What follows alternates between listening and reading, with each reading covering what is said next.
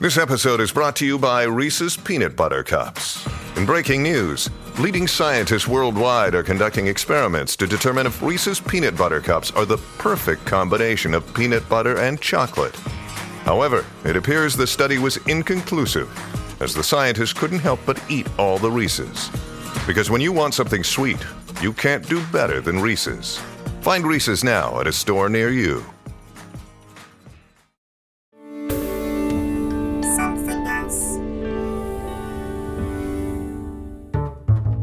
Hello and welcome to Out to Lunch, the place where myself and a fascinating guest fill our boots with fine food and even finer conversation. Today I'm joined by someone I greatly admire. I've seen her perform a number of times in musical theatre, including the recent Caroline or Change, which was just about to open on Broadway as COVID hit New York. She's won 3 Olivier Awards and been nominated for a bunch more for her theatre work, and starred in countless TV shows, including Doctor Who and as Lola in Holby City. Our food delivery was courtesy of Soul Ride by the Riding House Cafe in London, who sent a marvellous selection of Caribbean-inspired food, and I am not exaggerating when I say my guest was whooping with joy when she opened her food packages. It's the amazing singer, actress and musical theatre star, Sharon D Clarke. Do the confession. We Will Rock You utterly baffled me.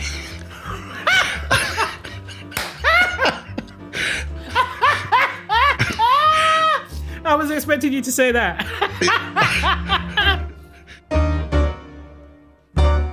Hello, Sharon. How lovely to meet and you. You too. Now, this isn't a food podcast, but food is involved, and we ask you whether you have any allergies, likes and dislikes. You sent back a very specific set of dislikes. Yes. Nuts and pulses, and the one that really caught my attention was okra. Slimy. Don't like it.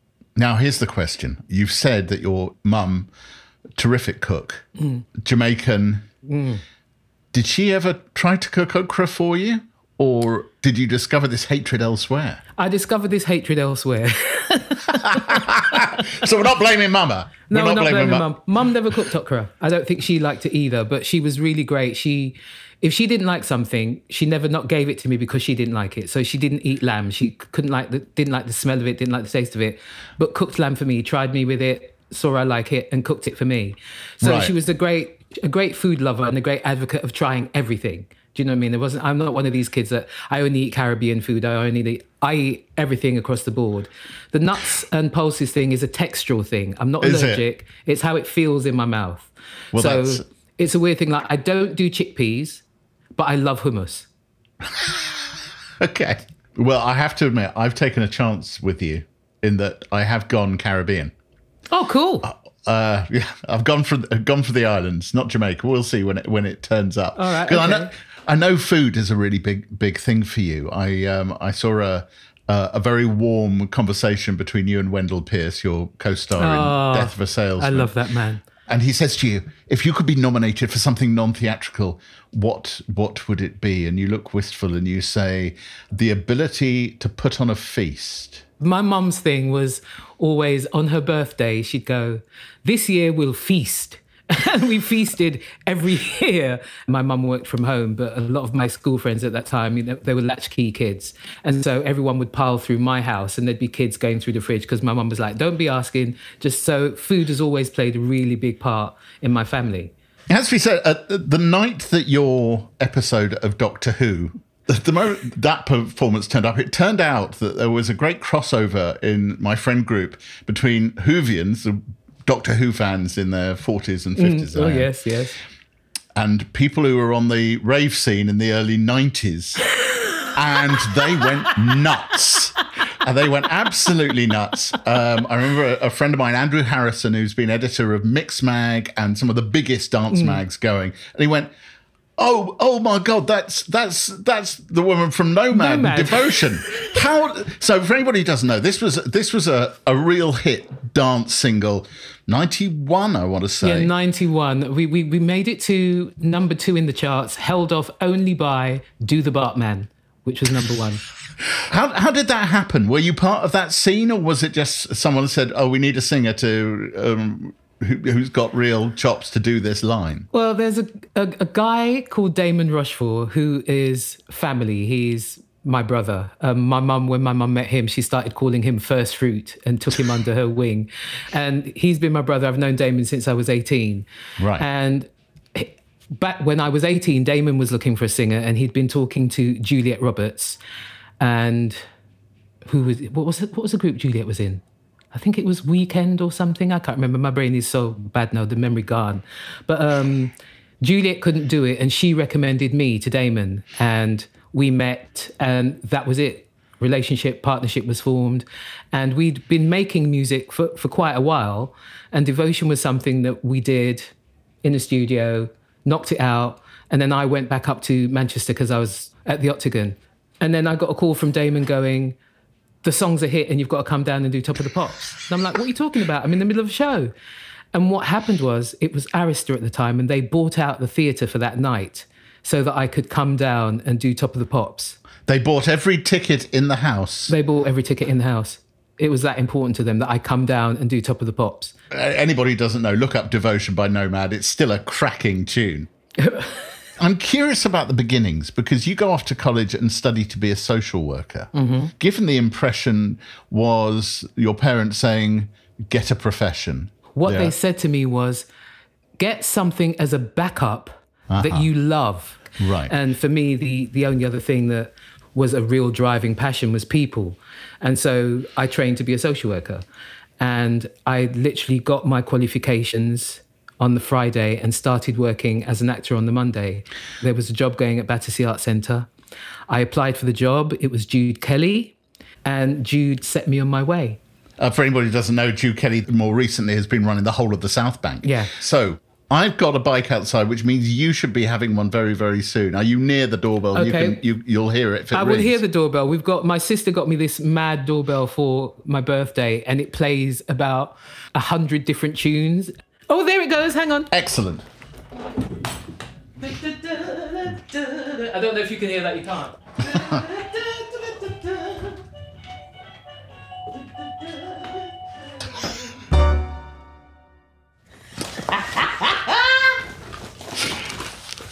Merciful. Oh, wow.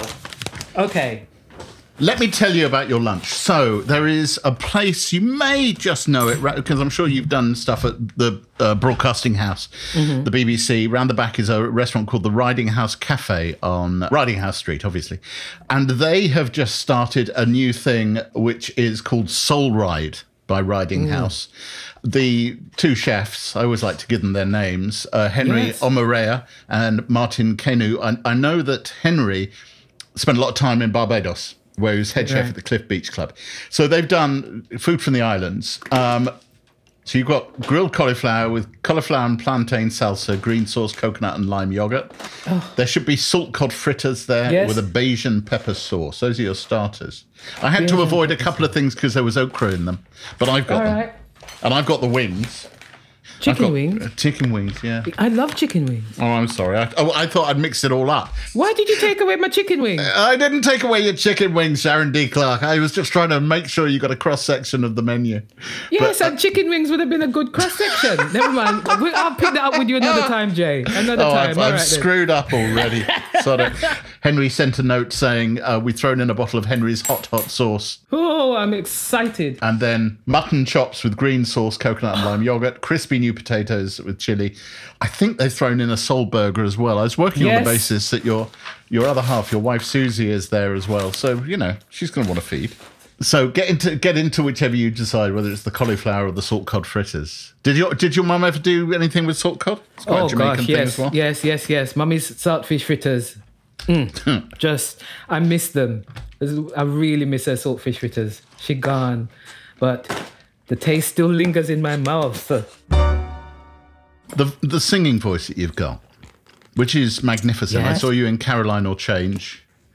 I was quite a way back in the stalls, and blimey is all I can say. Where did the voice come from? Was singing always a thing in your house? Did your mum sing? Did your dad sing? My mum sang. My dad used to tell me stories of being in Jamaica and listening to my mum practicing in the valley, just throwing her voice and this sound ringing round. But she had a fantastic soprano voice. And when we went back to Jamaica in '96, I went to her old school and saw some of the cups that she'd won as a young woman. So yeah, my mum was the singer in the family for me. She was my first vocal coach. She kind of knew that I had that love and was, I think, really pleased that I could sing. and it was something that I wanted to do. So yeah, that was my mum. God, it's a magnificent voice. Thank you. It's chest and diaphragm and head as well. You slip between the two superbly. I always say that I visit the high notes. I'm not a soprano by any shape or form. I'm a contralto, and in fact, I'd go as far as saying I usually sing with the men, so I'd kind of call myself a tenor. My voice is low, always has been low. If I call anybody in the morning, the first thing I get is, "How can we help you, sir?" And when I say my name is Sharon, they still say, "Yes, sir." So it's fine. So I was one of these girls that grew up with everybody singing high. And I had this really low voice. And one of the few people that I could sing along with as a kid was Sarah Vaughan. One of the greats. So, the saltfish fritters are good. So are my wings. I won't mention them much because you'll just be furious with me. And I don't want that. You're lucky I got these saltfish fritters, man. They're nice. When you turned up at Battersea and thereafter, was race an issue for you? Were there many people who looked like you in the world in which you were moving? When I started, actually, yes. It was more when I got into the West End, when you kind of get into the bigger institutions, that I was usually the only black face in the room at that point. So by the institutions, do you mean places like the National and things like that? Yeah, bigger theatres and West End. How did that feel? Was it alienating, or did you think, I can just do this? I got to do it. Someone's got to be here to represent. I just got used to it. And still now, I mean, I've done some things on Zoom lately where I'm still the only black person. And then there are other things that really diverse, nice cross-section, black, Asian, Chinese, whatever. That's slowly coming more and more forward. I remember when I went to my first Olivier's, which was in 95, as black people, it was only me and Adrian Lester in the room. Which is outrageous, isn't it? Yeah. The Black Lives Matter movement, it's really hard. I find it so hard that we are now having conversations because another black man was killed. Yeah. Rather than just having the conversation because the conversation has been needed to be had for so long.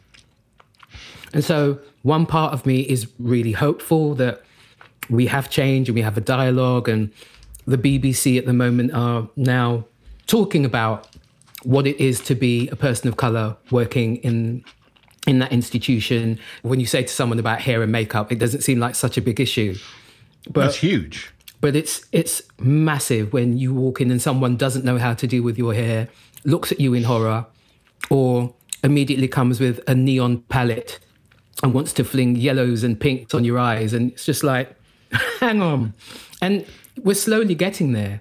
It's brilliant because it feels that we are now moving on and we are being heard. You were in Holby City for quite a while, quite a few years. Did you have to train up the makeup department there? They probably won't like hearing this, but some of them, yeah. Some people, knowing their business, have done their research and can deal with your hair, can deal with your makeup. Some people, you kind of have to school them. It's like, it's nice that you're being creative, but I'm not your palette experiment. I'm actually playing a character. So it's not about you seeing how your colours that you've got from MAC work. It's like what works for the character. No, of course. That kind of thing. I mean, even at the time, casting a black person as a consultant in a British medical drama was seen as somewhat radical. And I was so happy. I stopped doing telly and stopped auditioning for it because I got fed up of playing a nurse. And a nurse who had maybe a couple of speaking lines, but nothing more. And so to be offered a consultant who had an opinion, who had some authority, who was ballsy, bull in a china shoppy, but heart of gold. It was the kind of woman that when I was growing up, I wanted to see that person on telly. When I was growing up, there was Derek Griffiths, Floella Benjamin, and the young boy who was in Pippin, whose name I can't remember. But that was it. And other than that, it was people running away from police in Crime Watch or serving in Mickey D's in an advert. So to come across and see more diversity now is a joyous thing for me. And to play someone like Lola was just glorious. And I was in Nottingham doing Once on This Island, and the woman came up to me and said, "Because of you and your character, my daughter is now studying to be a doctor because she saw herself." And I was like, wow, that's my job done. how are you doing with your starters? Do you want to have a look at your main course? Oh, I've dipped into a little crispy potato. What's my main? Mutton chops. Oh, look at that chop, beautifully cooked. Sauce for mutton. Here I am with a few of these little crispy potato. Oh, deep jar. I actually haven't got into those. Oh, wow. Exactly. Right, well, I've got the mutton stew, which I didn't send to you because of the okra in it, and I didn't want to. No, that's fine. That's fine.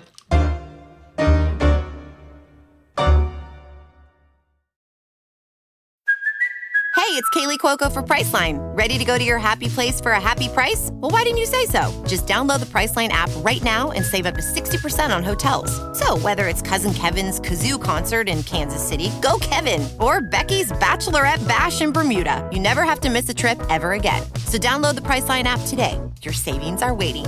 Go to your happy place for a happy price. Go to your happy price, Priceline.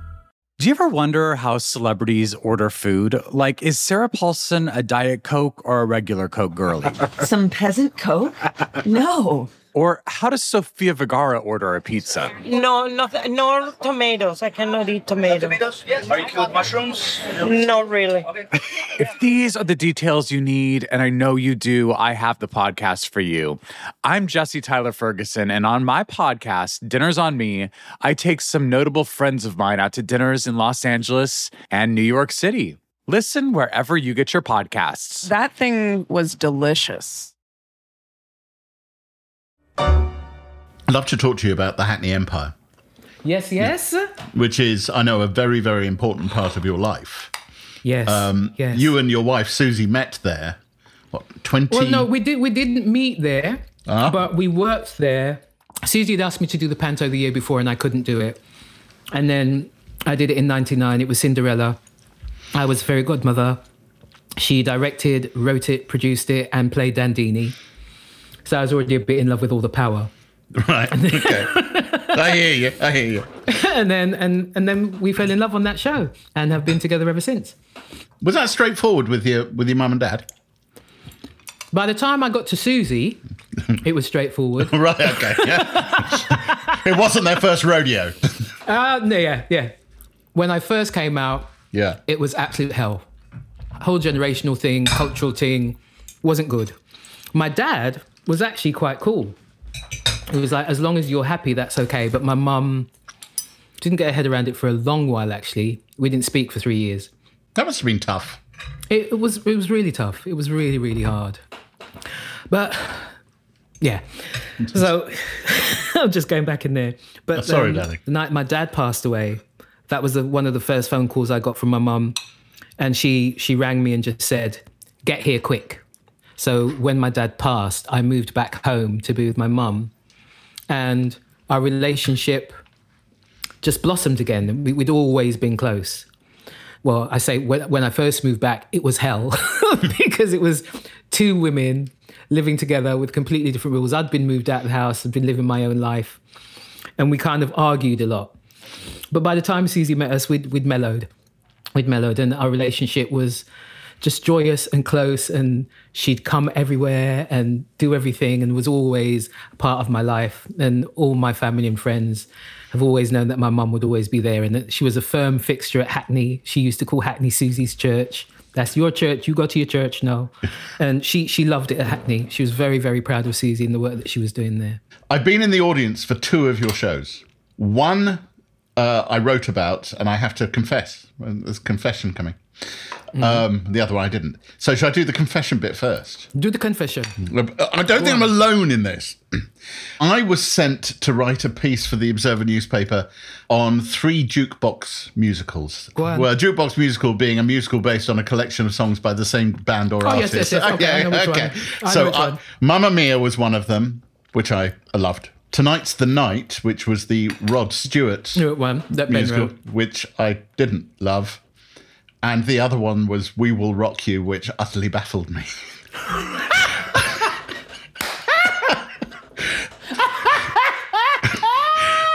I was expecting you to say that.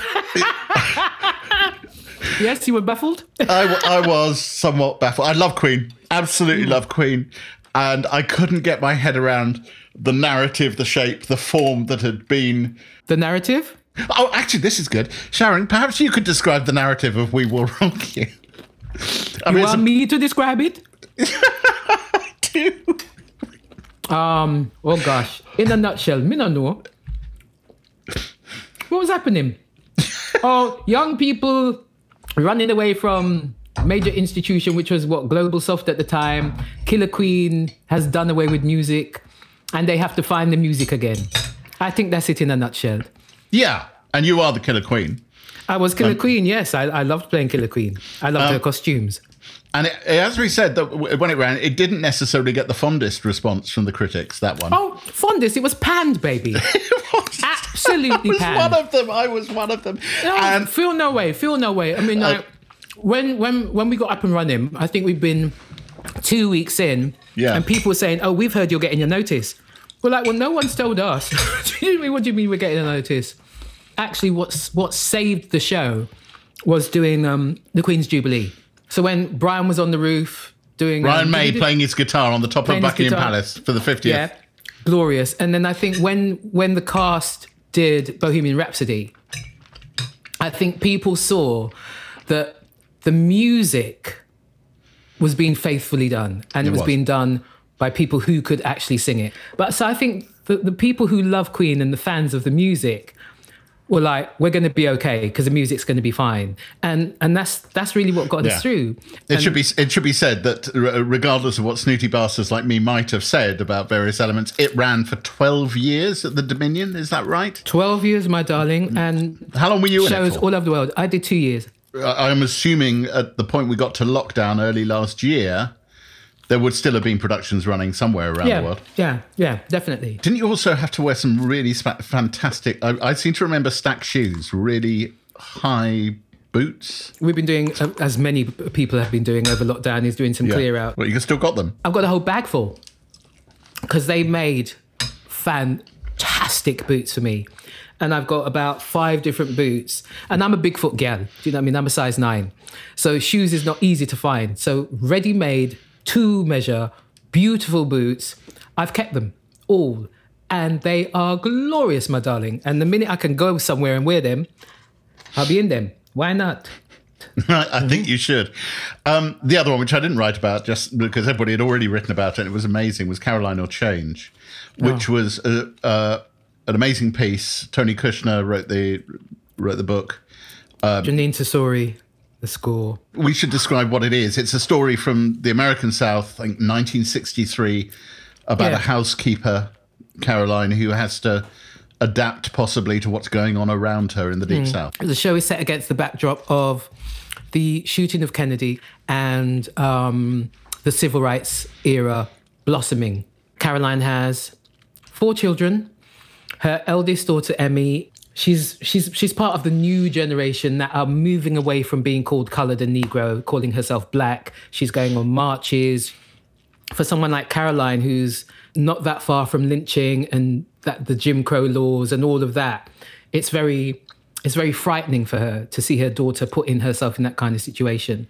The change bit, little Noah, who is her charge in the Jewish household, he's always leaving money in his pockets, and his stepmother says to him, if you keep leaving money in your pockets, I'm going to say that Caroline can take them. It's what that does to her, the emasculation of this woman who, although it's affording her stuff, her family depend on the change of an 8-year-old child. So what that does to her psyche.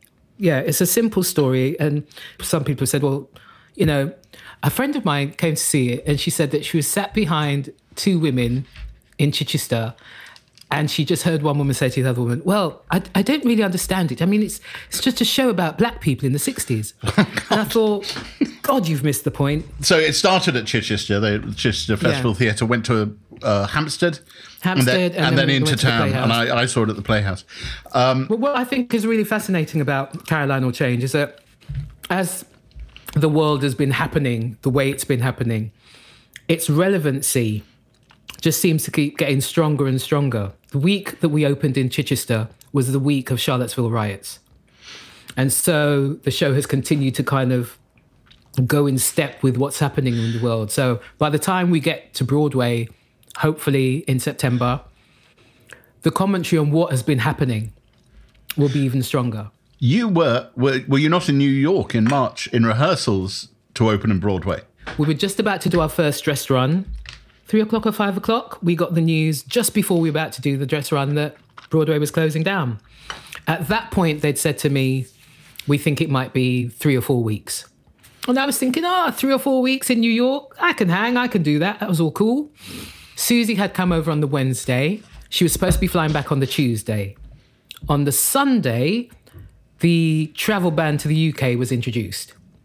We went to look at Susie's flight, disappeared, gone in the ether, cancelled, nobody said anything. It was at that point that I went, babe, we've got to go home. So we managed to get a flight on the Monday, and we think we've got probably at that time the last American Airlines flight that was coming out, because we know that my friend Charles, who was working on something at the Young Vic, he flew back on that flight that we came in on. And, we came home and we started self-isolating immediately because we'd all gone to a bar in Midtown. And then when we got back, we were like, hang on, we've been in Midtown, in the middle of COVID, in a tiny, tiny bar. We've got to self-isolate. So we started self-isolating. When did we get back? I think it was the 17th of March. So we've been isolating since then. Would that have been your first time on Broadway? Or had you done Broadway before? That would have been my Broadway debut. Well, it will come and again. It will still be my... Listen, I have every faith. I'm really lucky. When Broadway closed down, there were some shows that are not going to come back. Do you know what I mean? That's it. But they're talking about the show going on. So I know I have that to go back to. But, as much as I want to go back into the theatre, as much as I want to be in the room and creating in that way, it has got to be safe. Yeah. Would you like to move on to dessert? Oh, gosh. Yes. I've left a chop. That chop was delicious. Soul Ride, I'm going to fine you. In fact, I hope you deliver. Well, they do. They deliver. do. And they're also doing meal kits, nationally delivered. That is my thing now. I love a meal kit. Whose have you had? Cyrus Tadiwala. Oh, yeah. Now, I'm not sure what they've done for you. I've got both sweet cinnamon sugar crusted dumplings, which I think is where I'm going, and also pancakes. Sweet dumplings. All right, go for the sweet dumplings. The pancakes are almost cake-like, but I'm afraid I'm looking at the they look beautiful, and then I've got a lovely little pot of marshmallows and bananas, which I think you've got too. Sorry, I'm just finding my pancakes, people. Ooh! Oh, they're lovely and fluffy. Yeah, and my dumplings are... And they come with... There's a little pot for the dumplings, but I'm sure you could put them... Cream for the dumplings. One of the other recent pieces of yours is the brilliant reworking of Death of a Salesman, taken out of the Arthur Miller's Death of a Salesman, originally about a Jewish family, but reimagined as an African-American family by Marianne Elliott, and there was a second director. Miranda right? Cromwell. That's it. When you were told about the idea originally, we're going to shift this totemic piece of American theatre. I'd say my late father once said it was the only play he'd ever actually cried in, wept in the theatre when he was in the audience. And they said, we're going to move it. It's going to be an African-American family. What was your response to that? Absolute joy. Absolute joy, because it made sense. That thing of not doing colourblind casting, but actually setting the family in the time. And all the research was done. We had a wonderful woman, Dr. Nicole King, who came with lots of videos and books and texts that talked to us about the sort of middle-class African-American at that time, that they would have owned cars, not many, but a few. He could have been a travelling salesman going through all of those times. I think putting an African-American family in that situation heightened, deepened, and enriched Arthur Miller's text. And you could really see what he was talking about, because everything was just so glaringly obvious. Also, as black actors getting a chance to get our teeth around that classic text, if someone hadn't thought out of the box, we'd never get a chance. You've said that men need to see women in strong roles. What did you mean by that? I think it's really, really important. Well, I just think if you look at how women have been seen through society, through the ages, have always been delicate or feeble-minded or not strong-minded, not independent, not able. I was just thinking about something like Bridgerton, which we're both talking about, how the women are seen there, that they're not capable of doing anything for themselves. The reality of strong women has not actually been around for that long. Do you know what I mean? Most of history is dealing with women as being left in a dark corner or, just the maid or that. The idea of strong women is a relatively new concept in the time scale of mankind. So I think we need to keep banging on about that in a way. And also it's really important for young girls to see strong women, to have that role model of being able to fulfill their complete and utter potential. When I met with Marianne and we were talking about Death of a Salesman and how she wanted to go about the role, one of the things I said to her was, I really love the idea of doing this, but I can't play Linda as this woman who sits in the back and lets it all happen around her and she can't do anything about it. Because every time I'd seen it on film, and I think the one time I saw it on stage, I always got this feeling that Linda wasn't able to do anything because she had no strength, she had no voice, she had no say. She has to have some strength. And that was my most important thing. The fact that came across, I'm really proud of that, because winning the Olivier for it kind of really blew my mind, because she's always been a supporting character. She's never seen as a lead in it. I'm kind of glad that a new generation look on that character in a different way, that she's not this put upon woman, but she's actually someone who sends her men out in the best way that she can. Well, you talk about strong women. This might seem like a particularly facetious response to that, but the Pink News did suggest that the next Doctor Who should be you. Did they? Yes, they did. Did they? Yeah. I love them for that. What do you reckon? Chris Chibnall, you're listening? Chris, listen up. I'd love it. That's the producer of the current producer of Doctor Who. When I took on Doctor Who and knew that I was going to die, I was a bit like, oh, because I really wanted to be going off into those worlds. And I think someone like Grace, who immediately just took all of that on board and ran with it, wasn't afraid that there were aliens and doing all that kind of stuff. I just think she would have loved going around the galaxy. And so, I'm up for that. I really am up for that. If they are looking at a black overweight Doctor Who, I'll be there. Give her a different slant. Now, I'm gonna bring this full circle. In November of 2019, while you were doing Death of a Salesman, in the way of our underloved London West End theatres, part of the ceiling collapsed during one of the performances. Oh, baby. Yes. Did you go back into social worker mode? That bit of you which looks after people and talks to people, and that night, is that what happened? Totally. It was just like, we were side of the stage, we heard the screams, and we thought at first that something had happened to the two boys on stage. When we saw that they were all right and it was all happening in the audience, we just wanted to get out and see if people were okay. So Wendell and I did go outside just to see how the audience were. And Wendell, fantastic orator, gave a beautiful speech and chatted to the people and told them everything was going to be all right. Yeah, is everybody okay? Is anybody hurt? When the ceiling came down at the Piccadilly, it had been the rain. So he had just gotten through a little crack and dealt with that particular bit of the ceiling. So it wasn't a big major overhaul. It was a bit of the ceiling above the Royal Circle, wasn't it? Yeah. Right at the top, right at the gods. Yeah. So I have to ask you, obviously, Caroline will change, Broadway. Mm-hmm. And any advance on the musical written by Quincy Jones? Do we know, has that happened yet, Sharon? I don't know what Quincy's been doing, because he's taken his time. He's taken his time getting back to me. But Quincy, I'm here, baby, and I'm ready. Whatever musical you're going to write and fling me in, I am there. So just get writing, baby. Use this lockdown time to write and start out a beautiful Quincy Jones score. That would be just joyous. I'd love that. All that remains for me to say is, Sharon D Clarke, thank you so much for staying in for lunch with me. It has been an absolute joy. And when we get through this and I ever get to see you, you're going to get the biggest squeeze, my darling. Because I'm there for it. I'm absolutely there myself. for it. Excellent. Well, that's the whole idea. Thank you so much. Absolute blessings, my darling. I simply cannot wait for that squeeze and to hear that magnificent voice at full throttle again. Sharon D Clarke is an absolute ray of sunshine. Thank you to Chef Patron Henry Omorea and Chef Martin Canu from Riding House Cafe for the feast.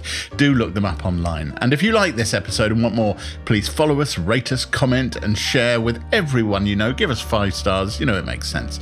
Out to Lunch is a Something Else and Jay Rayner production. The music was written, arranged and performed by me, Jay Rayner, and Robert Rickenberg. The recording engineer was Gulliver Tickle and the mix engineer was John Scott. Jemima Rathbone was assistant producer. The producer is Selena Ream and the executive producer is Darby Doris. Additional production is from Steve Ackerman. Next time, it's stand-up comedian, writer and director Stuart Lee. I'm going to have to rewrite half of the show when I have to fulfil the obligation of the last 50 dates. Half of it is a nostalgic look at the news of late 2019. A lot has happened since then.